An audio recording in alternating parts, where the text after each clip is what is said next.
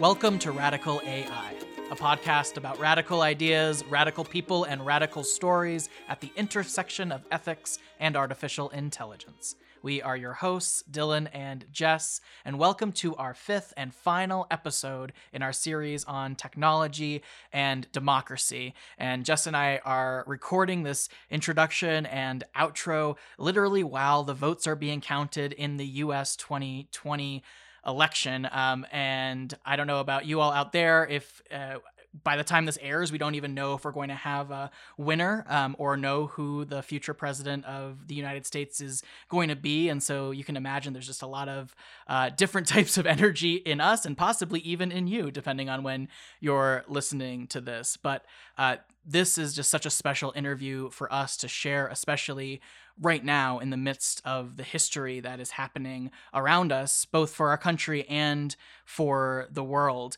And just tell us about why this episode is so exciting and important. Yes, so in this episode, luckily we will not be covering and talking too much about the election because I'm sure you're all well aware of what's going on around us. But instead, we're going to zoom out a little bit and focus more broadly on the relationship between government and artificial intelligence at large. And this episode is super exciting because we had the opportunity to interview Mona Sloane and Rumman Chowdhury, and we've been looking forward to this interview for, it feels like months, but it's probably just been a few weeks since we first spoke with Rumman, and they are freaking brilliant, y'all. So in this episode, we interview Mona and Rumman. Mona Sloane is a sociologist working on inequality in the context of AI design and policy. Mona is a fellow with NYU's Institute for Public Knowledge, where she convenes the Co-opting AI series and co-curates their The Shift series. She is also an adjunct professor at NYU's Tandon School of Engineering. Rumman Chowdhury studies artificial intelligence and humanity. She is currently the global lead for responsible AI at Accenture Applied Intelligence, where she works with C-suite clients to create cutting-edge technical solutions for ethical, explainable, and transparent AI.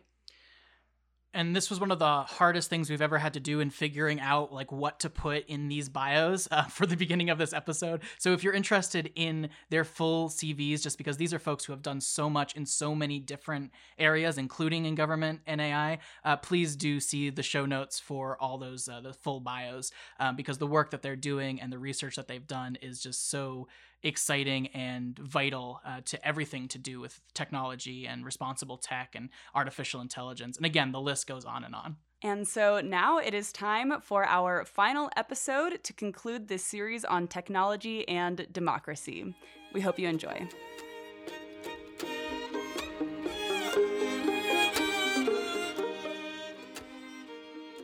So we're on the line today with Rumman and Mona, and this has been a conversation that Jess and I have been looking forward to for a long time. We've obviously admired both of your works individually, and the fact that you all are working together now is just like almost like a dream team for us looking on from the outside. So it's just wonderful to get a chance to talk to you and just to kind of name where we're at right now. So it is Friday, October 30th, which is 4 days before the U.S. 2020 election, and I'm definitely feeling some feelings around that. And our conversation today is somewhat related to that, and we're talking about government and AI. And so I just wanted to first check in with folks and just see like what's going through your mind right now as we get to this pivotal point in U.S. policy. Maybe that has to do with AI as well. I'll put my input. This is Rumman. I just received my Texas voting card. Yay! I would like to say first, voter suppression is real. I have voted absentee ballot for over a decade because I lived in New York and California. You are not allowed to in Texas unless you are over 65 or disabled, or you can prove that you are not in town during the entire early voting period and voting day. Number two, my card actually it's active as of election day, so I can't vote early. I have to go and vote on election day. And third, it expires next year. That's odd. So that's very real. And then, since this is airing after the election, depending on how that goes, either sorry I tried or you're welcome Yeah, I guess I'm going to take that cue. This is Mona. Well, first of all, thanks so much for having us and me. I'm so excited for this conversation and really looking forward to it. I'm not American. I'm European. Um, and I've had the privilege of witnessing everything that's been going on this year in this country. And the reason why I say privilege is that I really do feel that democracy is happening here. People are really, taking to the streets, are queuing for hours and hours and hours to cast their vote. The conversation is alive and kicking. It's, you know, there's a lot to do. A lot is broken for sure. But I'm inspired in a way by what is happening and witnessing that. And just, at NYU, we've been having really important conversations and initiatives around everything that's been going on with my students. I've been able to fold all of that's happening into the classes that I teach at the Tennis School of Engineering as a social scientist, and really take those cues to think through what all of this means for the intersection of technology and society and vice versa. So it's a really tough time, but it's also a fascinating time. And I'm keeping my fingers firmly crossed for the United States. Thank you so much for providing your feedback and your thoughts in this crazy time right now. And so let's talk about the intersection of technology and society, and keeping with the motif of government today. What's the deal with the government and AI?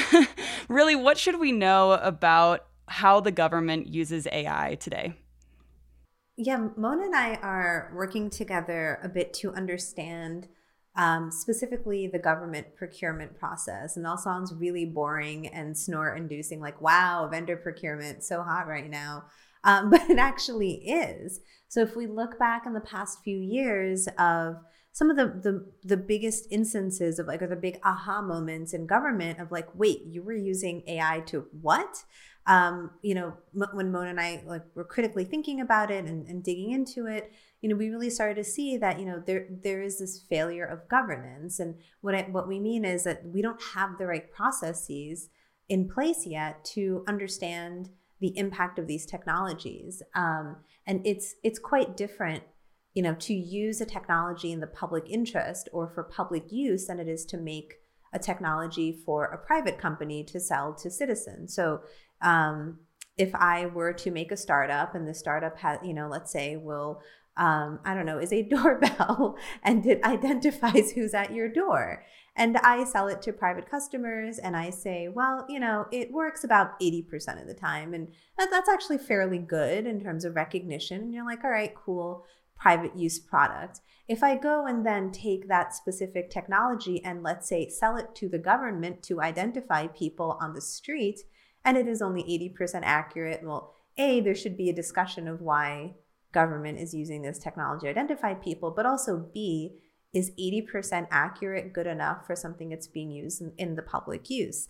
And in short, the answer really is no. So government is not accountable to their shareholders. They're not accountable to a paying customer client base who can just walk away.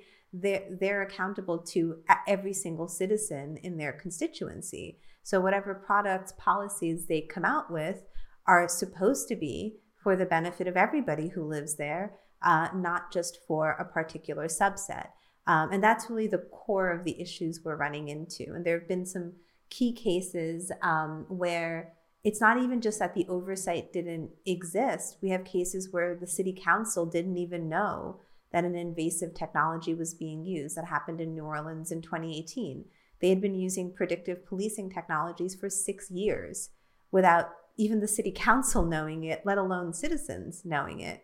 And it was because the vendor, Palantir, offered it as a pro bono initiative to the mayor's office as part of a, clean up New Orleans type of initiative. And that's how they got their technology used. Yeah, if I just can chime into that and sort of second that, if you allow me, and kind of maybe zoom out a little bit and create a bit of a backdrop. So what we've really been seeing on a large scale, not just on a city level, local level, state level, federal level, but on an international level, is the formation of a narrative of artificial intelligence as the gateway for a prosperous, safe, secure future. And so we've seen, and we do see national governments really heavily, literally investing in that space through their national artificial intelligence strategies, for example, but also all kinds of other sort of interventions that are public, that are private, that are public-private partnerships, and so on. And let's not forget that governments are actually investors themselves into innovation technology. Marina Mazzucato has written the wonderful book, The Entrepreneurial State, where she explains that actually the national government is responsible for funding the GPS, the iPhone, and so on. Well, we're seeing this sort of large narrative that is forming and that really positions artificial intelligence as a global arena for power. And what's really interesting to see is what Rumman said, how it trickles down to a local level and creates huge problems on a local level that need unpacking. So the question that we're asking is, how can we address this?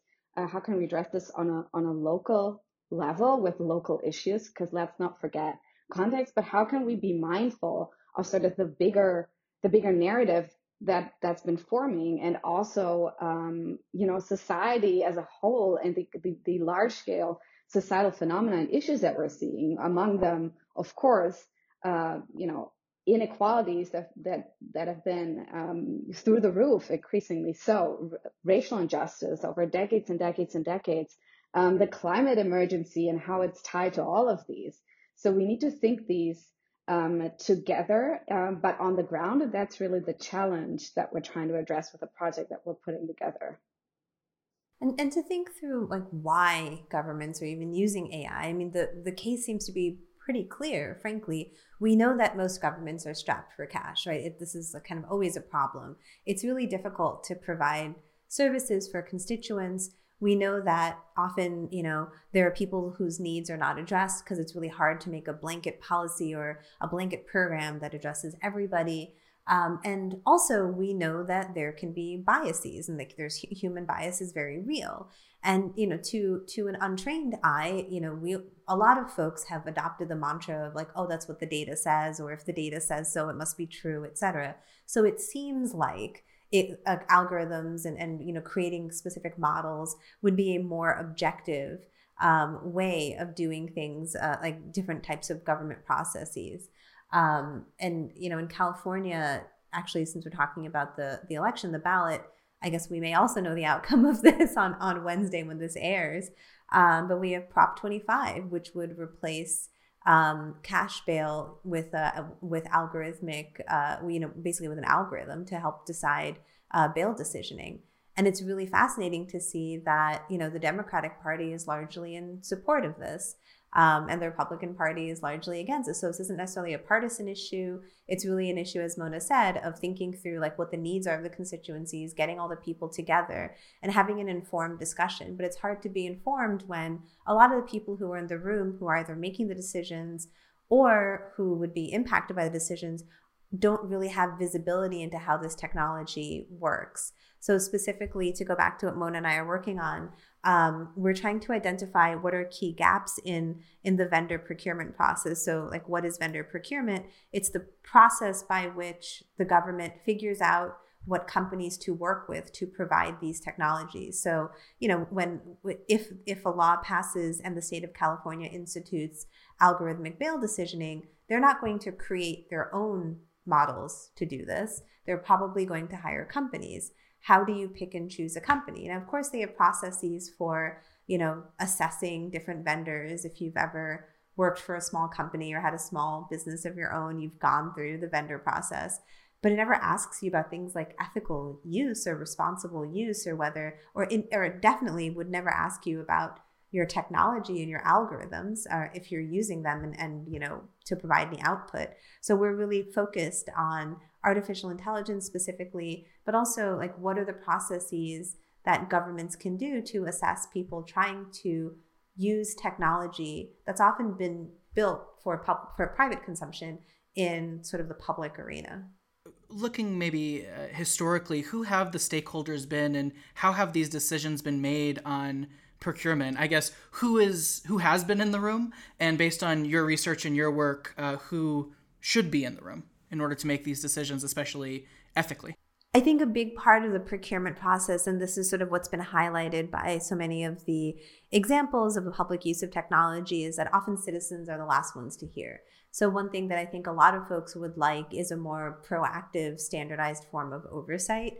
So often in the space of like ethics and technology and responsible use of technology, we're in a reactive position where something harmful happens and then we're all running around like, oh my gosh, this bad thing happened. A, let's inform people that this bad thing happened. And then B, let's do like disaster mitigation or harm mitigation.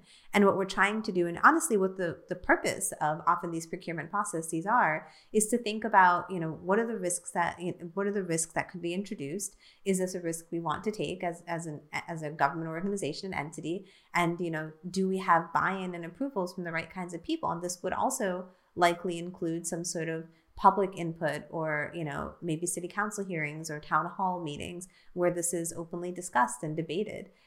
What's problematic is if decisions are being made behind closed doors, frankly, not even without elected officials knowing about these technologies. Yeah, if I can just add to that as well, coming back to sort of the business models and the procurement process and the ways in which these sort of situations unfold, I just want to point to Virginia Eubank's wonderful book, Automating Inequality, whereby she basically says, well, these kinds of technologies are kind of embodying a neoliberal narrative of scarce resources and are deployed as such, and they are about scale. Scale is something we should really bear in mind here. They are about scaling up, decision making, or the automation of whatever process we're dealing with here. And they are also used strategically to disguise stories and sort of.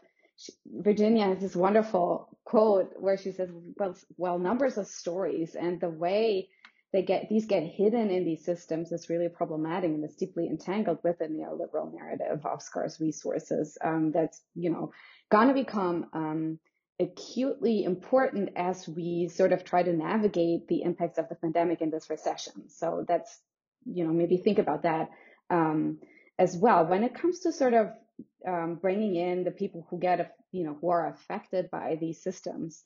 There's a lot of interesting and important work going on, but there are also really innovative local governments who are taking a decided step towards creating transparency just in terms of who they're working with. For example, 2 weeks ago, the city of Amsterdam and I believe the city of Helsinki created a register of the artificial intelligence systems / data science solutions that they're using in their government. So that's a really interesting step to see where just a way in which the conversation can be started. And I think we don't talk nearly enough about these kinds of relationships between companies and local governments and how this is related to what Rumman says, literacy among key decision makers, where to go, what to do when they face a certain problem, or just a narrative whereby they feel pressured to automate something. That's a really good point, Mona. And you're bringing up the notion of power dynamics. I know that features a lot in the work you do. When we think about institutional power dynamics, when we introduce algorithmic decision making, let's say to make Medicare or Medicaid decisions, which has happened, or where I am now in the city of Houston, it was actually being used to determine public teacher promotions based on student performance metrics. The power dynamic is such that the person on the receiving end of the algorithmic decision is not often empowered to protest against the output. And what it adds is another layer of difficulty, another layer of bureaucracy to go through. So let's say if I'm in this actually is what happened, teachers in Houston were being either not promoted or, being reprimanded, et cetera. There was some sort of decisions being made about their performance based on this algorithm. They did not know or did not have the resources to push back. How do you question an algorithm when you're not trained? You're not a data scientist. And on top of that, these are private companies. You're not going to be granted full rights and access to their data and their models. I think a lot of people's first exposures to algorithmic inequalities and biases in and how it impacts the public was ProPublica's amazing piece on Compass, the North Point algorithm that did parole decisioning. And the thing is, the only reason we know how the Compass model works, the questionnaire behind it, was because there actually had to be a court case, and those documents that were used had to actually be put into the public record. Otherwise, we'd have no visibility. And this is not to say necessarily that the public needs to have visibility into every single aspect of things, but definitely the individuals making the decisions should be able to interrogate these systems meaningfully. What is a way we can think about meaningful interrogation and understanding, either by framing the appropriate kinds of questions, and then B, being able to actually ask those questions of the system that's being built. Why are people doing this? And I guess more specifically, why are companies wanting to work with the government in the first place? What do North Point and Palantir have to gain from putting predictive policing in? What do different companies have to gain from putting algorithms into schools to rate teachers? Is it efficiency, perceived neutrality, money? What's going on here? I mean, I think it is a good sector to be in, frankly. And also, to go back to another point that Mona made, the history of technological innovation is actually the history of government, right? And often, specifically, the history of the military. So the very first computer that was created in the UK would not have been able to have been created without a grant from the British government, right? The backbone of the internet comes from DARPA. It is unsurprising that companies go for public funding because it is often a place where you can get unfettered dollars. Another way to think about it also is often when a private company gets investors and investment, it is with an expectation of return. So if I were raising money for my company, I go to a venture capital fund, they give me money, but there is an expectation, right, that I will deliver on that return. They will get some sort of money back. If you get funding, let's say from the National Science Foundation, they're not going to ask you for that money back. And actually the NSF has extensive grants for startups that can go into the millions of dollars. So it can actually mean free cash. In some of these cases also, why would a company do, for example, pro bono work? I think it's a good way to sort of illustrate the capabilities of the technology you're building. I don't want to necessarily ascribe malicious intent to every single entity. I mean, this is the thing about responsible and ethical use of technology. If this were about malicious intent, we'd all be working in cybersecurity. This is actually about unintended consequences. People who don't have, they have the background to create technological tools. They don't have the background to implement said technological tools in society. Those are two different skill sets. So I think, there is also this feel-good moment of, wow, we made this technology and it, helped improve this problem, this perceived problem that people seem to have in the world. But again, going back to the literature of all the folks who work in the ethics and technology space, we solve the problems that we see, and we think we're solving problems, but really it's the problems of people who are just like us. Yes, I would definitely agree. It's a good sector to be in. It's absolutely safe money. It's the crown jewel to have a government contract, and let's not forget that the large tech companies that we have now, many of them are actually on large government contracts, not research funding, but government contracts. So that's a very good way of getting your business solid. The other thing is that working even pro bono with governments, and even if it's just small local governments, is a really good way of understanding that sector and developing bespoke solutions that are then there to stay. And the one example that comes to my mind is not actually a current one. It's one that I teach in class, which is the collaboration between IBM or the German subsidiary of IBM and the Nazi government, whereby it was an explicit business strategy to work with German government officials, with the Department of Statistics, close research collaborations to develop bespoke solutions that were deeply entangled with the larger ideological project of the Holocaust. And they saw potential in that because they saw it would be scaled. So that same mechanism is still in place. And it's so interesting because you've brought up scale in amazing context twice, Mona, that even this notion of scale isn't really, it doesn't really work with how we think of government. We think of government as, an entity that's supposed to provide for me specifically. Frankly, I could make the case that government isn't supposed to scale. Government isn't supposed to be a hyper efficient entity. I mean, it's such a common refrain in the tech space, or actually, and increasingly a mantra being adopted in the government sector that innovation needs to keep. Regulation and law needs to keep up with the pace of innovation. I actually don't know if it does. I don't think it's intended to. And literally, as a scholar of political science, if we look into not just constitutional law specifically, but democratic processes and what leads to longer lived democratic institutions, one of them actually is that it is not so easy to quickly change the basic laws of your country, because otherwise it would just suffer at the whims of whichever party's in power, which leads to significant instability. If you want democracy, what you're actually going for often is stability. And it's obviously, it needs to be stability that balances with it, people's voices being heard, et cetera. Because obviously a good form of quote unquote stability would be some sort of crazy authoritarian regime, right? They're definitely stable, have the same leader in power for 80 years. But that's certainly not a democracy. But, I always wonder if people really,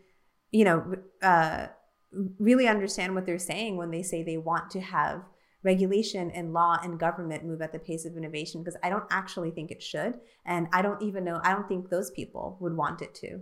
Transparency seems to make sense to me. Even when I think about as a citizen of the United States, even the fact that my tax dollars are going to public funding of some level. And I would assume that a lot of folks would be, at least on the 30,000 foot level, be like, yeah, transparency. This makes a lot of sense. And I'm curious, what are the barriers to that? Why don't we have transparency in these systems? Because I think it is easy to go to the point where we're saying, oh, there's malicious actors out in this space who are blocking X, Y, and Z. Is that really the case? Or is it more of the systems that we're in, as you're both talking about, are at a level of scale where transparency just is very difficult to achieve? Yeah, sure. I think, frankly, transparency is a political choice. I do think it is feasible. We talk about the so-called black box problem very often, where we hear of the algorithm is so complex.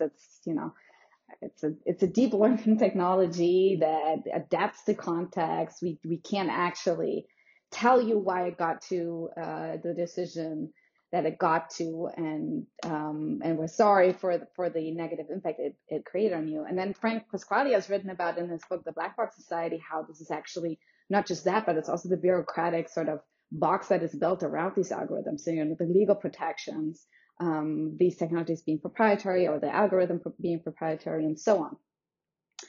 I do think all of this can be remedied. I do think we don't need to know the ins and outs of the particular algorithm to understand the potential social implications. This is what a lot of wonderful critical tech scholars have been saying for a very long time.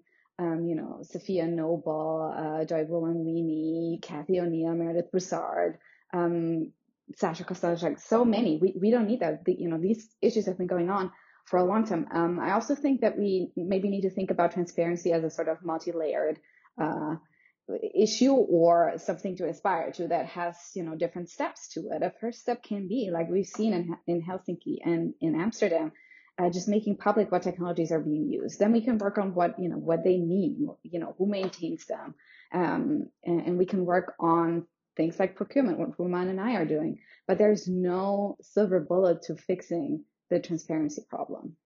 The other thing I'd add, I think, so like to take a step back, like why do we use this word transparency? The one that gets thrown around a lot is explainability. And it's really interesting because it's rooted in the General Data Protection Regulation, GDPR, which had nothing to do necessarily with the use of artificial intelligence, had to do with data protection. And it was also in Europe. And it's really interesting when we think about government and law, how much of a, it's often like a flag planting exercise. So because the GDPR mentions transparency and explainability, without actually, by the way, defining those two things, but in regard to the use of automated decision-making systems, those two things became things we talked about. So it wasn't as if we had always talked about transparency and explainability. GDPR came along and it sort of became like part of this narrative. And so it's really interesting to sort of think about, why we talk about these terms in the historical flag planting exercise, because it does actually root back into government. But the other thing I'd say is, transparency is a really interesting term, as is explainability. And again, going back to power dynamics, I can have full transparency into how a process happens or how a decision is made. But if I'm not granted any agency or any ability to redress or recourse, then who cares, to be honest, right? Like, there's all this talk about making transparent credit decisioning. And I'm like, that's good, but let's say it doesn't go in my favor. What do you have any processes in place that I can do something, or am I just supposed to know that the algorithm's screwed up and kind of that's that? But also when we think about transparency, we do actually have some of those protections built in the United States. So some of the earliest successful litigations of algorithms have been on the grounds of a lack of due process. So we do have a right, and this is actually how the Houston public school teachers won their case, and a few other cases in Medicare and Medicaid. If it cannot be sufficiently explained how a decision was come to, then is actually in violation of due process. And I'm not a lawyer, so I'm not going to even try to explain this any further. But that is my political scientist, social scientist understanding of it, which is in a sense great, and kind of leads to another sort of a related topic where we don't necessarily have to create brand new laws. And again, this is why Mona and I are thinking a lot about what are the existing procurement infrastructures and how do we support them and build them out. But like, what exists today, and then what can be used to bolster those? So it's actually really wonderful that we have a right to due process, because right now we can get a foothold into if like algorithms are being used in a way that's harmful to us, because we wouldn't have anything else otherwise. So great, like given we have that, that's good. What else do we need to ensure the right kinds of protections for the average citizen? And also, like Mona also touched on this, is, transparency also ends up relating to literacy. Once you put information out there, we're actually not sure how people are going to understand it, or if they will. Because I think one of the assumptions I think we're all making is that, we're going to put this information out there, and then people will then understand or realize, like, yeah, this is something we should be worried about. People could very well just look at it, or not look at it, frankly, and be like, okay, I guess. And then in a sense, it would be the same sort of obfuscation where government entities or other parties can say, well, we put it out there, no one seems to care. And anyone who's worked in privacy will tell you that this is what they've been suffering until literally last year, maybe, where, like they even in tech, they even call it the privacy paradox. And the narrative for so long has been, people absolutely are willing to give up their data and information. They don't care as long as you give them a new app. They're more than happy. And look, they all signed end user license agreements. We're fully transparent in our end user license agreements. They all agree to it. What's the problem? We did all the things. So education, literacy, et cetera, becomes really, really critical here, because none of this is of any use unless people know what to do with the information. So maybe this is a really naive sentiment, but I guess I'm wondering if this has to be something that is a legal solution, because of the problems that companies have created by choosing to not implement transparency in their design process. Because I feel like when we talk about transparency and how important it is for the people and the end users and the general global population, it's clear to us that this would be an easy solution, but I don't understand why companies aren't doing it? And does it have to be something that they're forced to do legally, or is there a way to, I don't know, maybe do some norm setting or some sort of like value motivation here to get companies to realize this is important and good for them? Like where's the disconnect? I mean, in a sense, there is like companies want to protect their intellectual property. And, if I were to put out there how my technology works and what it is, there's really nothing to stop a bigger competitor from just building the same thing, right? And in a sense, that's kind of why things like the patent process exists. So the patent process literally exists so that you can put your innovation out there in the world and other people can use it. They just can't make money off of it. And you have some sort of rights to it. So it's a really cool exercise to think about what might be the groups and bodies to enable that kind of transparency. But also, again, like when we think about who would have this sort of transparency and visibility, ideally, there would be some sort of trusted entity that would have this knowledge and information to be able to kind of, in a sense, like do this for us. And there are a lot of folks like Lillian Edwards who do work on data trust. And the whole concept of a data trust is like, it's similar to like going to like a credit union or, you go to a bank and you trust that they're going to kind of do the right thing with your money or whatever it is, right? So a data trust would be like, instead of having to work with every single app and telling every single app what your preferences are, there's sort of this third party body and you would align with the body that has the kinds of values that you want to put into your data. And then they sort of act as that data broker or data entity for you. So you don't have to worry about it. But that all sounds really great in theory.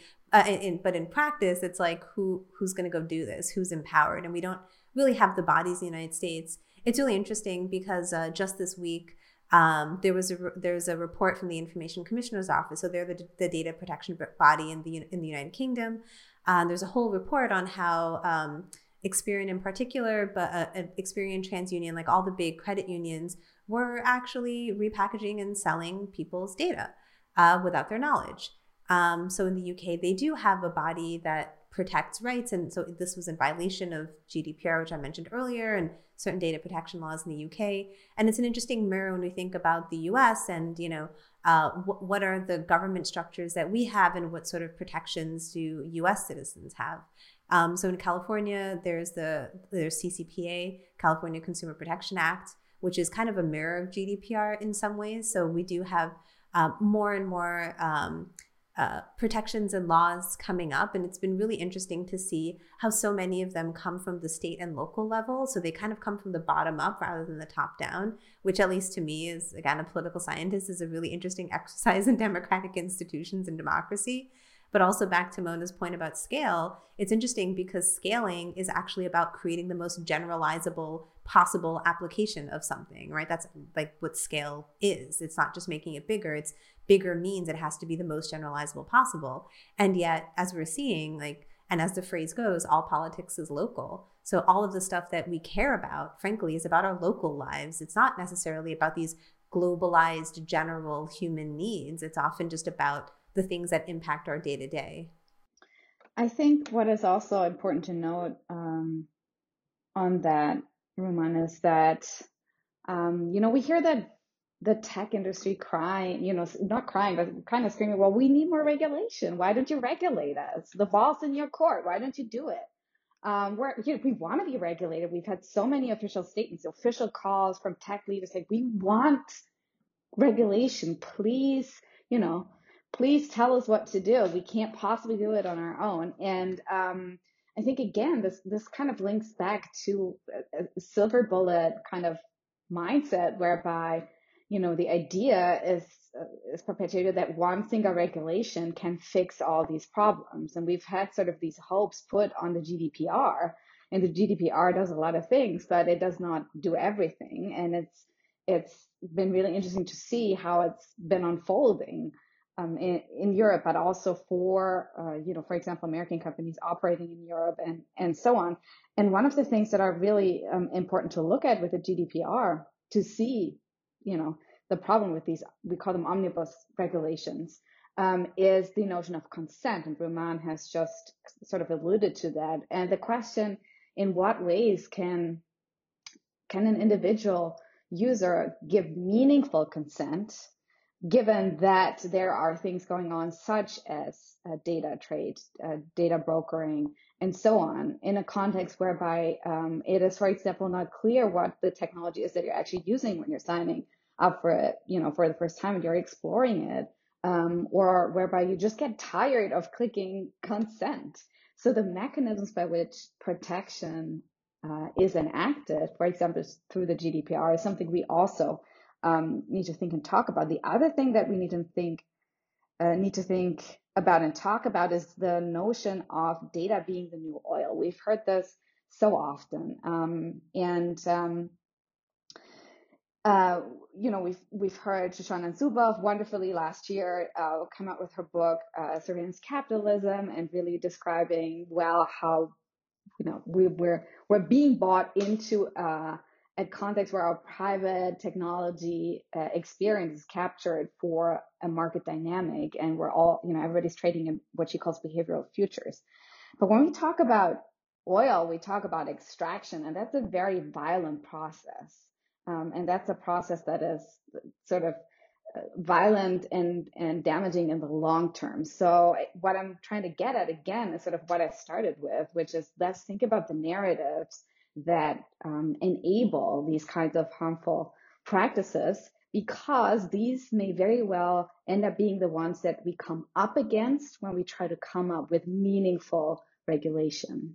That's a really good point, Mona. And actually to Zuboff's book, the thing I worry about a lot with the privatization, I call it the privatization of our public infrastructure, as our public digital infrastructure.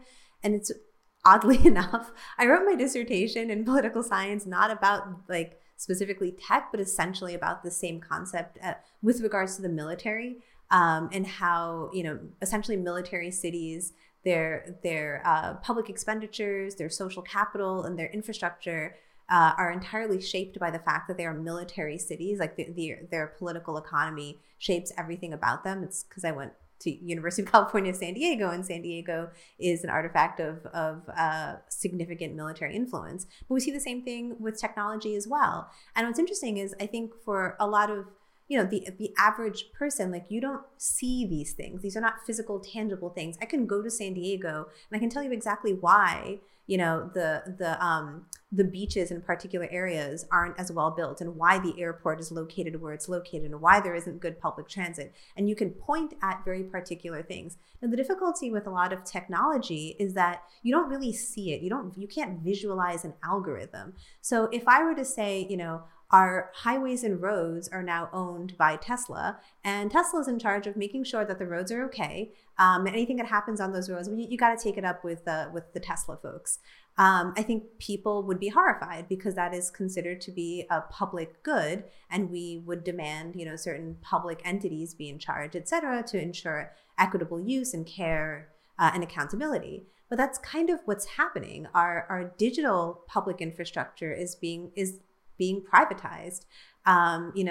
It's kind of scary to think of, when we think of, let's say, a smart DMV, that sounds great. Wow, wouldn't it be wonderful if I, didn't have to go into the DMV and I can do all this stuff online and blah, blah, blah.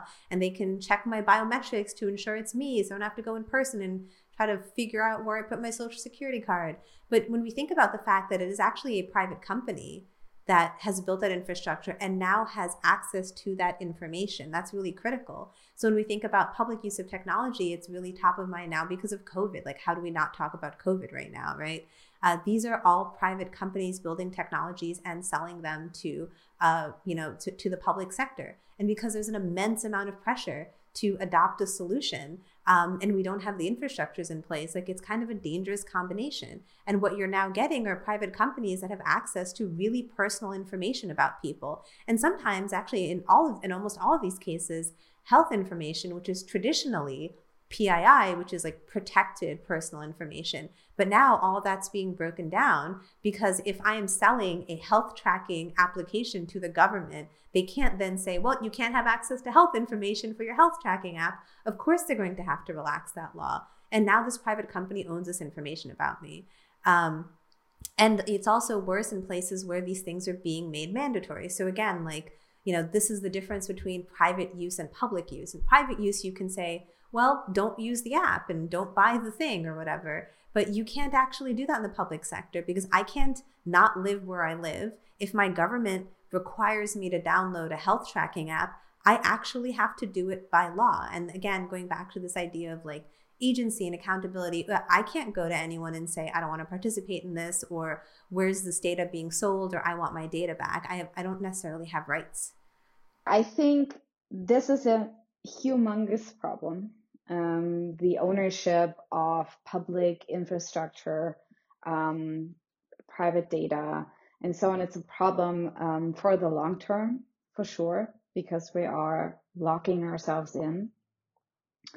But I want to link this back to how we started this conversation, which was on the election. And I want to share some research experience from a time in London when I was at the London School of Economics, where I did research on a public housing estate that was sold to a private developer and then was mandated to put in a public park, but that was on private land. And we were working with the local community there.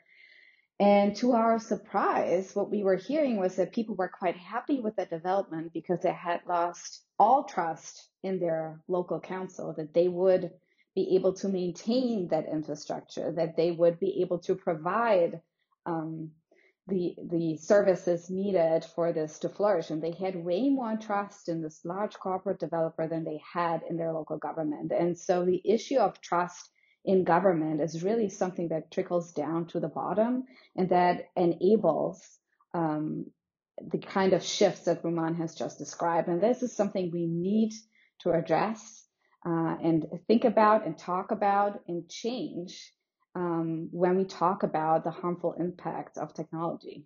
Yeah, I will disclose, as you were both talking, I was thinking about my time at the DMV last week and how easy it was for me to fall into, well, why don't they just automate this, right? And that's coming from a place of privilege. It's also coming from a place of just like not being critical about some of the downstream impacts of that.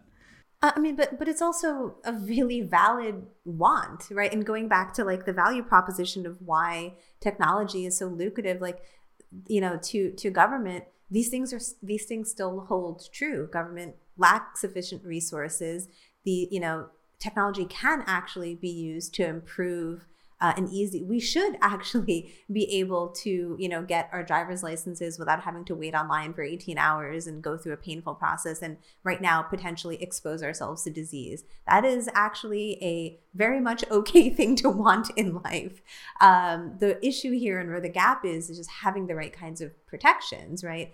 And I think, Mona, you raised such a great point. One of the things about the pandemic that I haven't seen as much discussion about, but it was kind of like a fear of mine early on in the pandemic, was that, we would see a colossal failure of government and we would see a colossal win for big tech companies, because our survival in the pandemic is enabled by all the technologies that we have, right? We're talking now over Zoom because we're all in different places, but also because we can't even meet in person. So even if we were in the same city, we would still be doing this on Zoom. We have our supplies, those of us who have the privilege to, because of companies that do delivery services, whether it's like, food, et cetera, or, just like everyday needs. So like, I really do think about, to Mona's point, like we do have a lot of trust. And the thing is, Silicon Valley and tech companies really did build a lot of trust capital. We have been provided, presumably for free, but we know not for free, with so many really innovative and revolutionary technologies. But now I think, especially when we think about its encroachment into our public lives and also its invasion into our homes. There is no difference between work and home anymore. There is no difference between school and home anymore. And that public-private barrier, and maybe we had some sort of rights to privacy in our private homes, those are all broken down now. So we do really need to think about what sort of rights and protections people have. Because, obviously the use of this technology is helpful to us, and we should use it to improve government services. As we move towards closing, I'm going to take us a slightly different direction. So previously in my first career as a minister, we used to talk about this idea of calling, and we used to talk about calling as following what makes you come alive.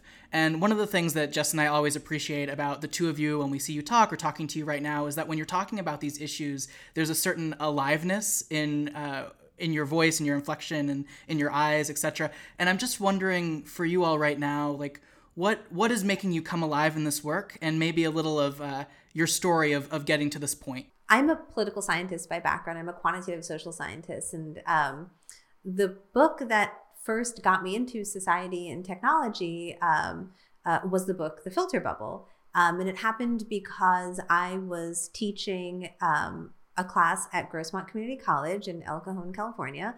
And I always really loved teaching my community college kids because they're always really honest. I mean, you know, for those of us who are always good kids in school, and I was also always a good kid in school, you know, you would do your best to make sure you said the answers teacher wanted you to say. But when I'm on the other side of the table, I want my students to challenge me. And my community college kids never disappointed, and I love them for that. And I once had a student tell me, I don't believe in climate change. And I really thought about it because I certainly respected her opinion. She's really smart. And, you know, I thought about it, and to me, it was just such an incongruous sentence because I'm like, climate change is science. It is fact. It is not an opinion. I'm like, what do you, you could not believe this. I mean, you can believe or not believe whatever you want. You know, I could not believe the sun's gonna come up tomorrow, but it's going to come up. It's science, right? Just how it works. But then I really started thinking about what would make her think that way. And then I'm just sort of doing some research and kind of fell into learning more about filter bubbles and social media. And especially, you know, again, we were talking about the election. It's really important to think about human confirmation bias, like our unconscious confirmation bias. And this is a long studied trend and tradition in political science. We learn all about confirmation bias. We can be presented with two different pieces of media, one that supports us, that is spurious, and one that is well-researched and is against us. And we will believe the one that is spurious. And, you know, like now it's like a constant topic of discussion, and we think about the use of algorithms, et cetera, and how technology impacts even our perceptions of the world. So that was actually my first entry into technology and society, was actually thinking about the impact of our perceptions on politics, society, and, you know, especially when we think about the elections today, the role of social media in impacting our understanding of what's even happening around us. What makes me come alive in this space is all the mind-blowingly brilliant people who are in it, who are leading it, who have been leading it for a long time, whose work inspires me. I already mentioned a couple of names in this conversation, but, you know, the usual suspects are Ruha Benjamin, Alondra Nelson, Kathy O'Neill, Sophia Noble, obviously, Ridita Baby, Timnit Gebru, so many. Rumman is one of them. I was actually fangirling Rumman before I met her in person. I finally met her at a conference in Oxford, and am very fortunate to work with her on this. What I also really appreciate is that there is a real commitment in the space that we're in the scholarly space, but also in the sort of more applied space, to facilitate change. In that sense, it's really tied into the atmosphere that I'm experiencing here in the United States that is very vibrant, very alive, where there's something in the air that I find inspiring. And the way I got into this space is I'm a sociologist by training. I've been working on developing a sociology of design and inequality more broadly for many, many years. I've worked on architecture, I've worked on cities and technology, I've worked on electric lighting, social housing, and I actually came out of my PhD and interviewed with a big tech company for an ethics job, and I was interviewed by a philosopher who asked me what kind of values I would recommend the engineers code into the machine. And that really rubbed me the wrong way. And I thought, if this powerful company thinks about the social in that way, we have a problem. And I jumped into the field, and what I've been working on before is just a really neat fit for what is going on with AI specifically. So that's how I got there. I got upset in an interview. I could see that happening. And Mona and I mutually fangirled over each other. This was the 100 Women in Ethics conference that was at Oxford last year. I mean, I think that entire conference was like everybody fangirling over literally everybody else. It was also one of those amazing moments, speaking of social media, where it's like you met all the people that you loved on Twitter, and then you realize that like they liked you too. And it was like a digital equivalent of like third grade passing a note, like, do you like me? Check yes, check no. And then you realize like Lillian Edwards knows who you are, and you're like, that was like seriously like an incredibly fun conference. It was really great. And I'll echo Mona. Like one of the things I love the most about the ethics and tech community is how a genuinely collaborative space it is. And it's interesting because I realize now that it's such a popular field and there's more and more people coming into it, and there are more and more people from other disciplines. And when I talk to people who other than the open source community, which is also another pretty open and collaborative space, a lot of people are really surprised at how much people share their research they're doing, share their work with each other, are constructively critical. I think we like whatever it is, whatever magic it is that built this community has built it well. And I hope that it sustains, to be honest. We have something really wonderful here, and I think it's unfortunate how sometimes the people who work in ethics and technology and responsible technology are kind of painted as like this wet blanket, or the naysayers or the pessimists. I actually just wrote an intro. The Montreal AI Ethics Institute just released their State of AI 2020 report, and I wrote the intro to the Future of AI Ethics component. That's kind of what I wrote about. And I'm like, we're often framed as the pessimists, and I argue that we're actually the true optimists. We're the people who see the technology performing at the bare minimum and say, no, it can do more. It can do better. Because if we were truly pessimists, we would just not be doing this at all. We would be living in cabins in the woods, right? But we choose to, as Mona said, like jump into it and try to improve it. And sometimes that means like pushing people to face uncomfortable truths. And that doesn't make us bad people or negative people. It frankly makes us the most optimistic people, because we actually believe in the human condition, and we believe in the potential of the technology, and we believe that it can get to a better place. Yeah, and just to round that even a little further, I want to give a shout out to my students. As a professor at NYU, I'm so privileged to work with fantastic students every semester who really amplify that energy, who soak up everything that comes out of this, the critical tech space, and who are really, really ready, at least attendant to, hit the ground running and do something. And I'm charmed and surprised, as you can see from my Twitter, every semester around midterm and finals, how well they're doing and how ready they are to take this on. So when we say this generation is not political, that is absolutely not true. And I can't wait to see them graduate and enter the workforce and move things around and shake things up. I love how this conversation went from critiquing government and AI to fangirling about AI ethics and the critical tech community. That's always our favorite turn to take. But Mona and Rumman, thank you so much for coming on and being two of the people that we really look up to in this community, and for doing all the work that you both do to facilitate change in this space and in many other spaces in this field. So thank you for coming on. It's really been a pleasure.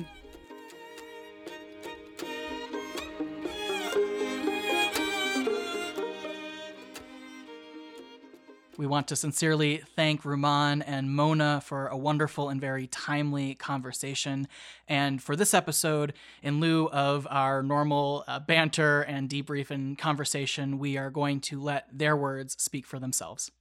We recognize that at the time of us recording this episode, which is the eve of November 3rd, and the time that this episode is airing, which is the morning of November 4th, there is a lot going on in the world right now. And whether or not you are a resident in the United States or are even associated with the election in any way, there's a lot of hardship happening around us. So we just want to sincerely express to all of you that we're in this together, and we hope that you're doing whatever you can to take care of yourself right now. For more information on today's show, please visit the episode page at radicalai.org. If you enjoyed this episode, we invite you to subscribe, rate, and review the show on iTunes or your favorite podcatcher. Catch our new episodes every week on Wednesdays. Join our conversation on Twitter at RadicalAIPod. And as always, stay radical.